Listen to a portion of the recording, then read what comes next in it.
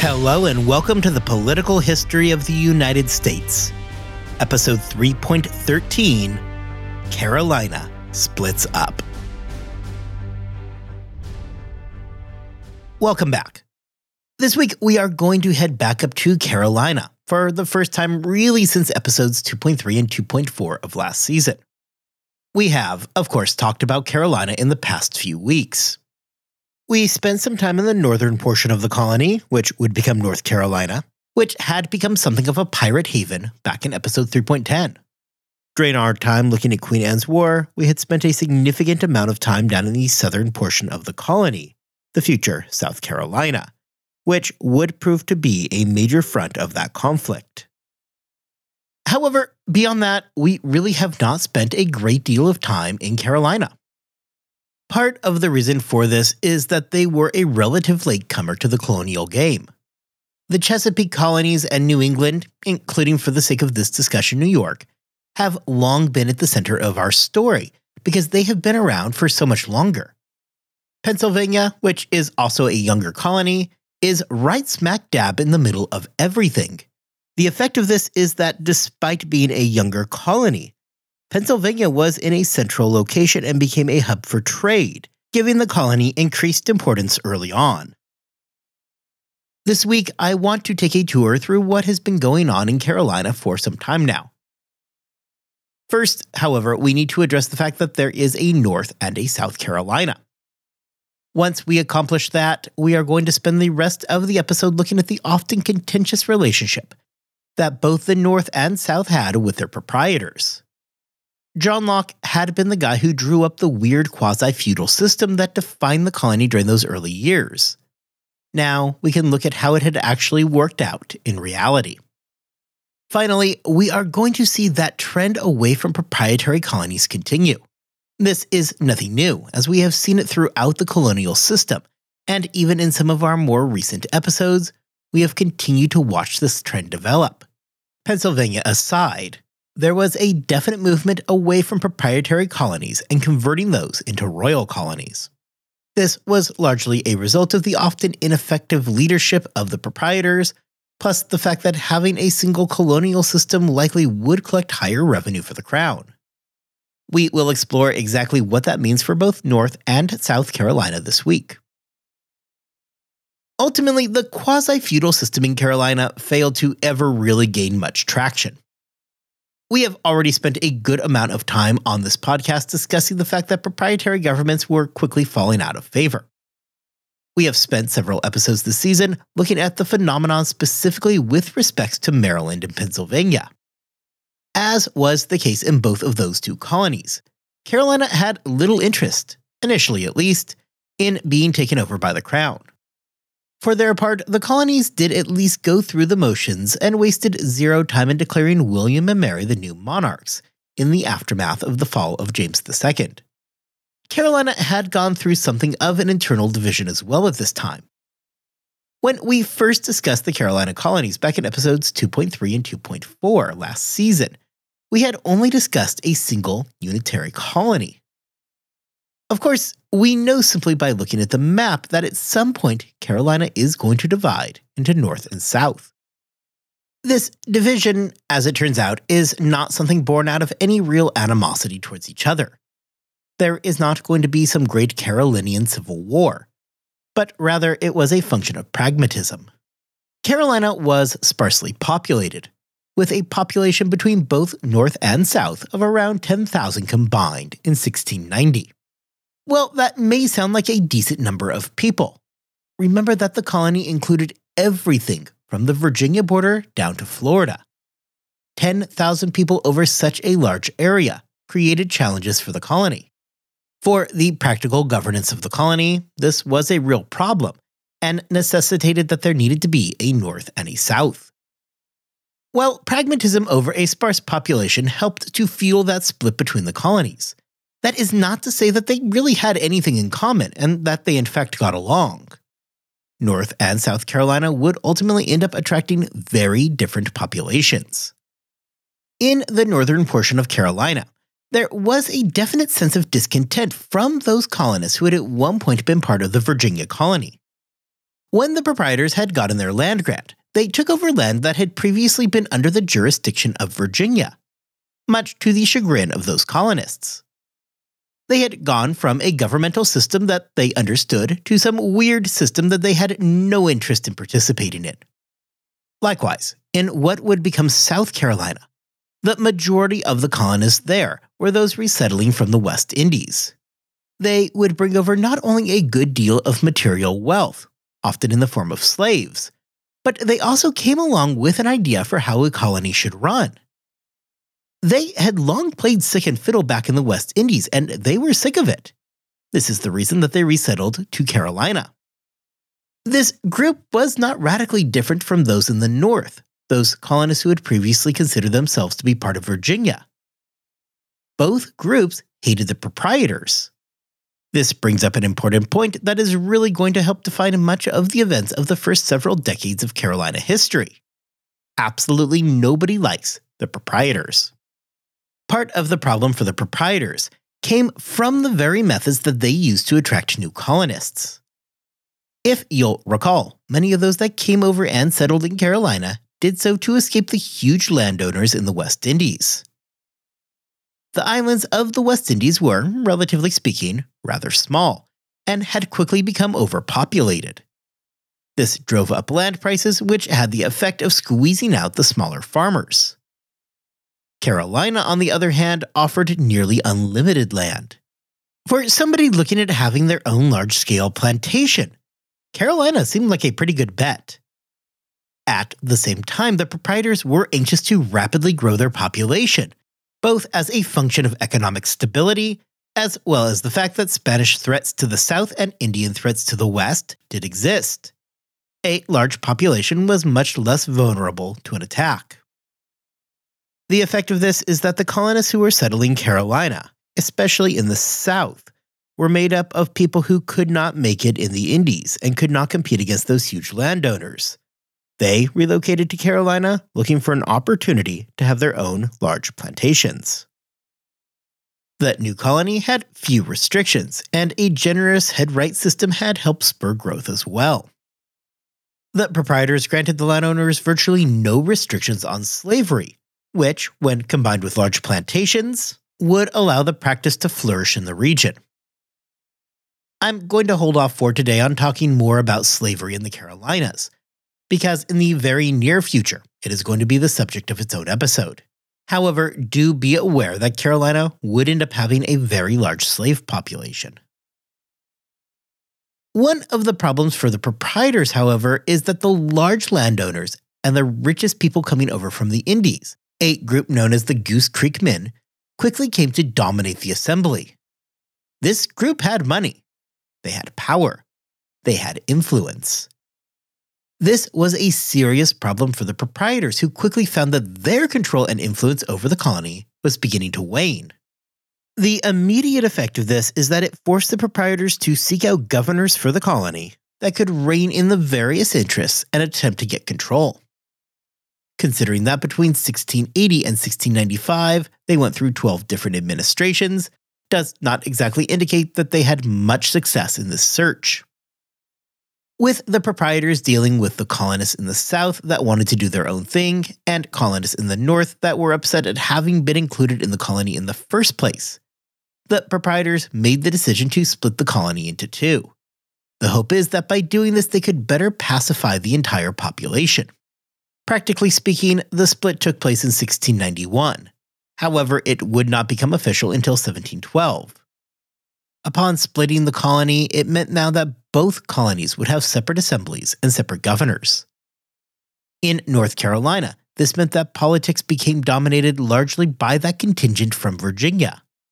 In the South, it was the Goose Creek Men that would come to run the show. Despite the division of the colony, the proprietors still faced a population that was becoming increasingly hostile towards them. South Carolina politics had become dominated by the Goose Creek Men. These were those colonists that had come largely from the West Indies.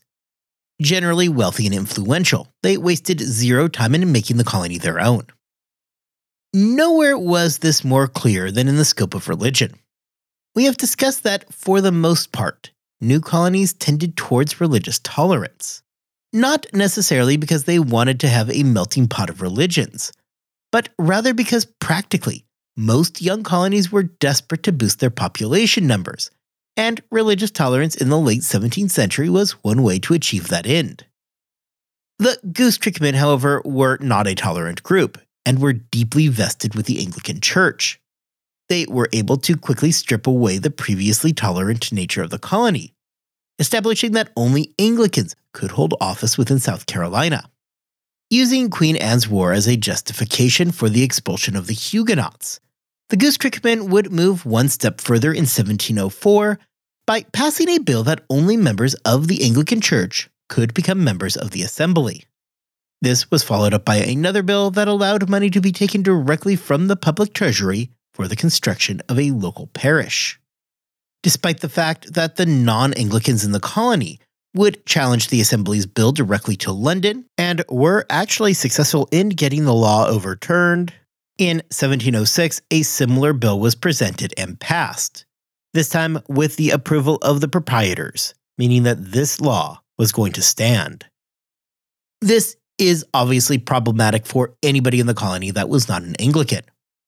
There were people who had moved specifically to South Carolina because they had been under the impression that they would find religious tolerance there. However, with the Goose Creek men now in power, the Assembly and the proprietors themselves were just dumping the founding principles of the colony aside. Suddenly, this group found themselves alienated and unable to muster any kind of political power to even fight their case. As we have seen throughout so many of the colonies, this is really going to just kick off a process of widespread alienation. It's not just the now religious outcasts that are going to be alienated from the political power of the colony, but it would also be the proprietors. Amongst this group of non-Anglicans, the proprietors were now viewed as that group that sold them out. Unfortunately for the proprietors, despite this acquiescence towards the demands of the Goose Creek men, they remained deeply unpopular even amongst that group. The Goose Creek men just largely ignored the proprietors, and worse, they dominated the South Carolina Assembly. The entire ordeal had left the proprietors without a single friend in the colony, as they were now largely viewed as the bad guys everywhere. Queen Anne's War did little to improve the situation, as the proprietors were largely absent during the entire conflict.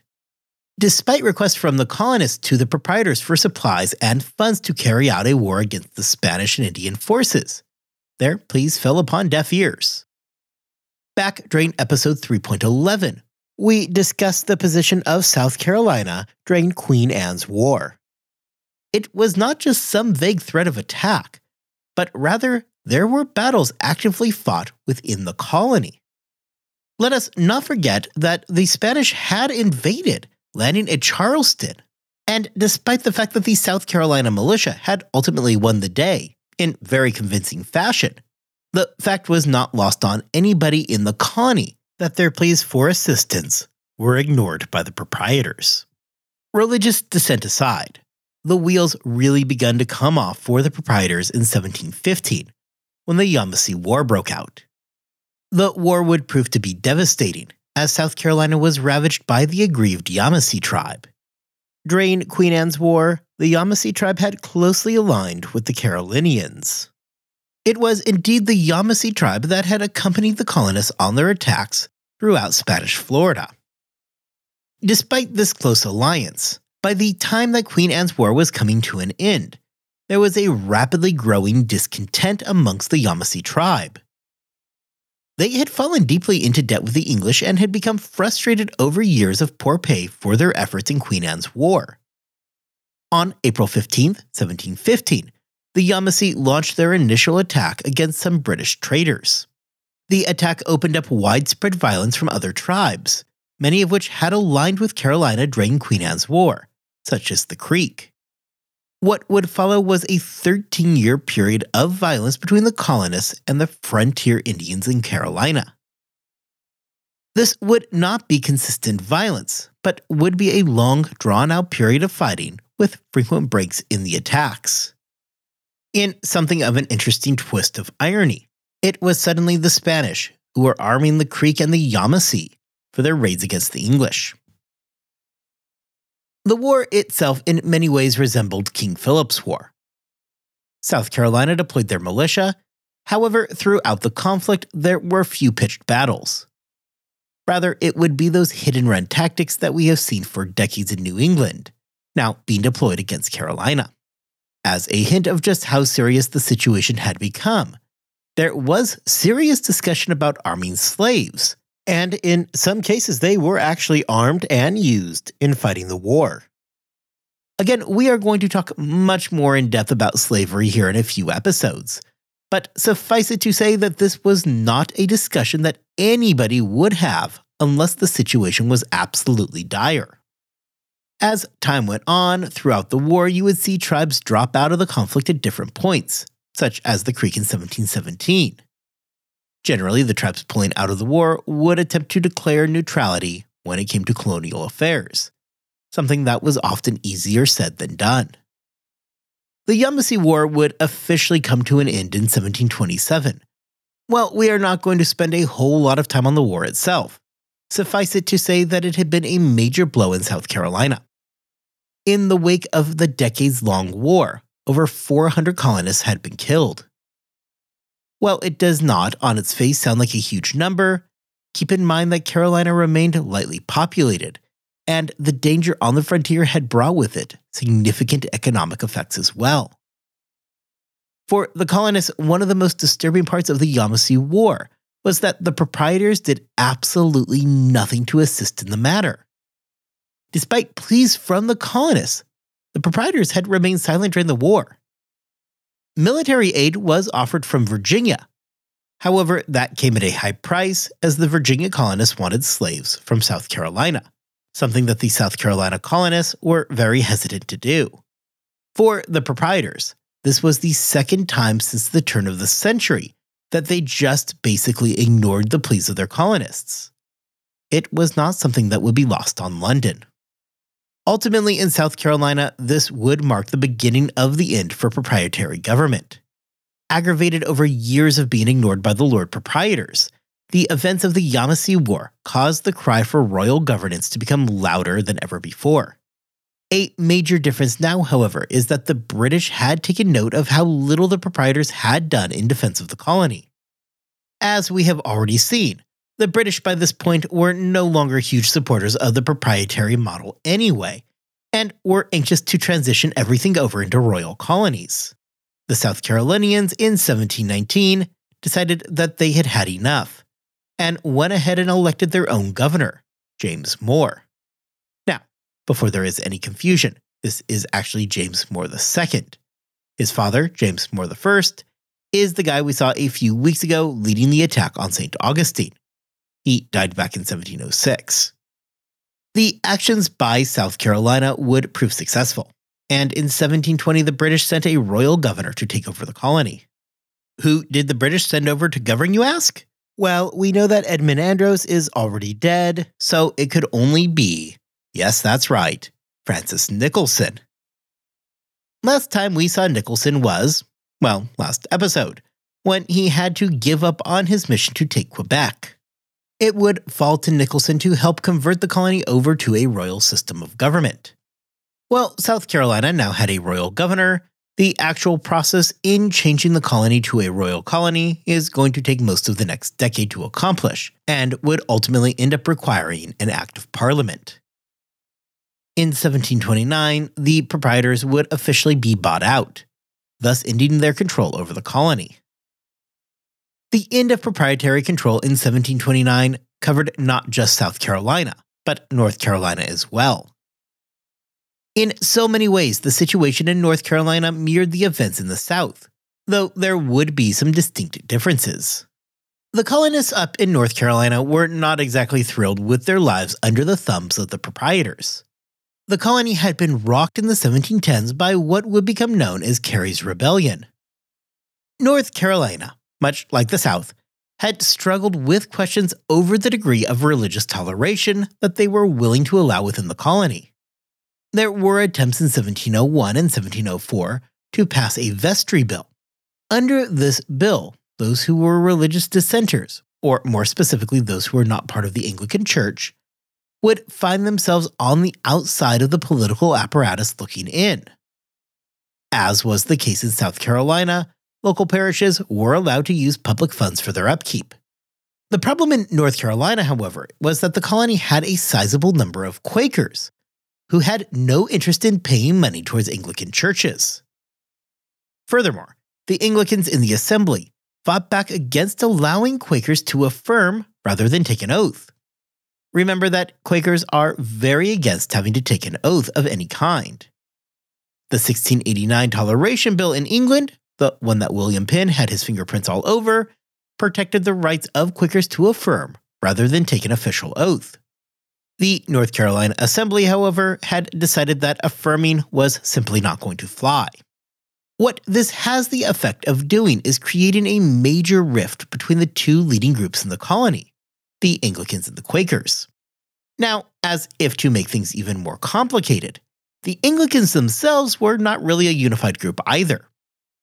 Among the Anglicans, there had developed two major factions, one under William Glover and the other under Thomas Carey. Carey was, in general, in support of the Quakers and wanted to protect their rights, whereas Glover wanted to take a much harsher approach. Carey, who had been the governor during the late 1690s, had been replaced by Glover and had become concerned with what he was seeing. The fighting between the two groups, those supporting Carey versus those supporting Glover, became such a problem that the Privy Council back in London ordered the proprietors to appoint somebody to quell the situation. The proprietors named Edward Hyde as the new governor of the colony in 1711. As you can probably guess, however, from the fact that I mentioned the term Carey's Rebellion, this move did little to pacify the angry colonists. After a bit of theatrics put on by Hyde to convince the Carey faction that he was there to cool down the situation, he would end up falling decidedly into the Glover model of governance. Carey, who was obviously displeased about this, decided that the time was ripe for him to take action. Carey attempted to overthrow the Hyde government in North Carolina. As for the overthrow attempt, this was not exactly Bacon's rebellion or the overthrow of Edmund Andros. Hyde requested and received assistance from Virginia. The rebellion was quickly put down, and Carey was shipped off to London to be tried for his actions. Ultimately, the charges against Carey would be dismissed, and the proprietors decided that Hyde was just not their guy. Regardless of this, ultimately North Carolina would end up passing the vestry law, allowing public funds to be used to pay for Anglican churches. Nothing about this entire ordeal had helped endear the proprietors to the population. Yes, the Anglicans did maintain a political majority. However, it is not as though the Quakers were a small portion of the population. This sizable portion of the population had now largely been told by the proprietors that their rights were inconsequential. Likewise, much like we see in South Carolina, North Carolina was subjected to attacks along the frontiers from local tribes. While it was not as much of an issue in North Carolina as it was in South Carolina, there was never a North Carolina version of the Yamasee War. It was still a problem. The largest attack would come against frontier traders and was led by the Tuscarora tribe in 1711. North Carolina was able to defeat them with the aid of Virginia and South Carolina. Despite this, however, some 200 colonists had been killed. Just as we are going to see a few years in the future with the Yamasee War in South Carolina, the proprietors provided absolutely zero assistance. The fact that the proprietors refused to send help and generally wanted nothing to do with the defense of the colony was noted both internally by the colonists and externally by London. This point would further be driven home a few years later when the proprietors would ignore the Yamasee War in much the same fashion. The Crown had also grown concerned over the close relationship between North Carolina and pirates. We had discussed this relationship back in episode 3.10 when we talked about North Carolina Governor Charles Eden. If you'll recall from that episode, it was Eden that Blackbeard would initially surrender to, as Eden had become well known to be friendly with pirates. This was something that was very disturbing to the Crown, who was actively trying to root out the problem of piracy in the Americas. much as was the case in South Carolina in 1720. 1718 would prove to be the fateful year for North Carolina. Following 1718, the Crown demanded that they have the final say and ability to vet the governors of the colony. For all intents and purposes, North Carolina was now a royal colony following 1718. As was true for South Carolina as well, it was not until 1729, in that same Act of Parliament, that the proprietors would be bought out by the Crown and hence divested of their interest in the Carolinas. It is worth noting that the proprietors were not left totally high and dry here either. The proprietors were paid £2,500 each for their shares, which for most of them was perfectly fine. The proprietors had never really made much of a profit on the colony, and the chance to get paid to walk away was something that they were all more than happy to accept. Well, most of them were happy to accept. Of the 8 Lord Proprietors, only 7 would ultimately end up selling back. John Carteret, the great-grandson of Sir George Carteret, would retain his share. To deal with this annoyance, an area that would become known as the Granville District was formed. This district was a 60-mile wide strip that went along the border of North Carolina and Virginia. This would lead to all kinds of border disputes and land battles in North Carolina, a situation that would not be fully resolved up until the American Revolution. It is also worth mentioning that this district would prove to be a haven for loyalists during the Revolution. With the end of the proprietors came the end of the fundamental Constitution of Carolina. One of the strangest forms of government that we see form in the colonies, it would prove to be largely ineffective. The government was cumbersome and required immense amounts of population in order to function properly. In the end, conditions would never really prove to be conducive to see how the system could function ideally. Really, however, the biggest problem that we have seen here this week is a problem that we have seen before. It was those absentee proprietors. Time and time again, we have seen problems that arise from having proprietors in London that have no concept of what was really going on in their colony. Oftentimes, these proprietors have little sense about the political realities in the colony itself, and likewise have little control or authority within their own colony. Interestingly enough, we find that oftentimes these same proprietors themselves were more than happy to bail out of the game. We had seen this with William Penn, who was desperate to be done with Pennsylvania by the end of his life. Likewise, this week, we find that 7 of the 8 proprietors of Carolina were more than happy to ride off into the sunset with their settlements in hand. Next time, we are going to turn our attention to the last colony to come onto the scene. Specifically, we are going to be traveling to Georgia. We will look at the colony's development, who the colonists were, and ultimately what they were seeking. After that, we will finally have all of the original colonies up and on their feet. Until then, I hope you all have a fantastic 2 weeks. I hope that you are staying healthy and staying safe. And I will see you all back here next time as we explore the founding of Georgia.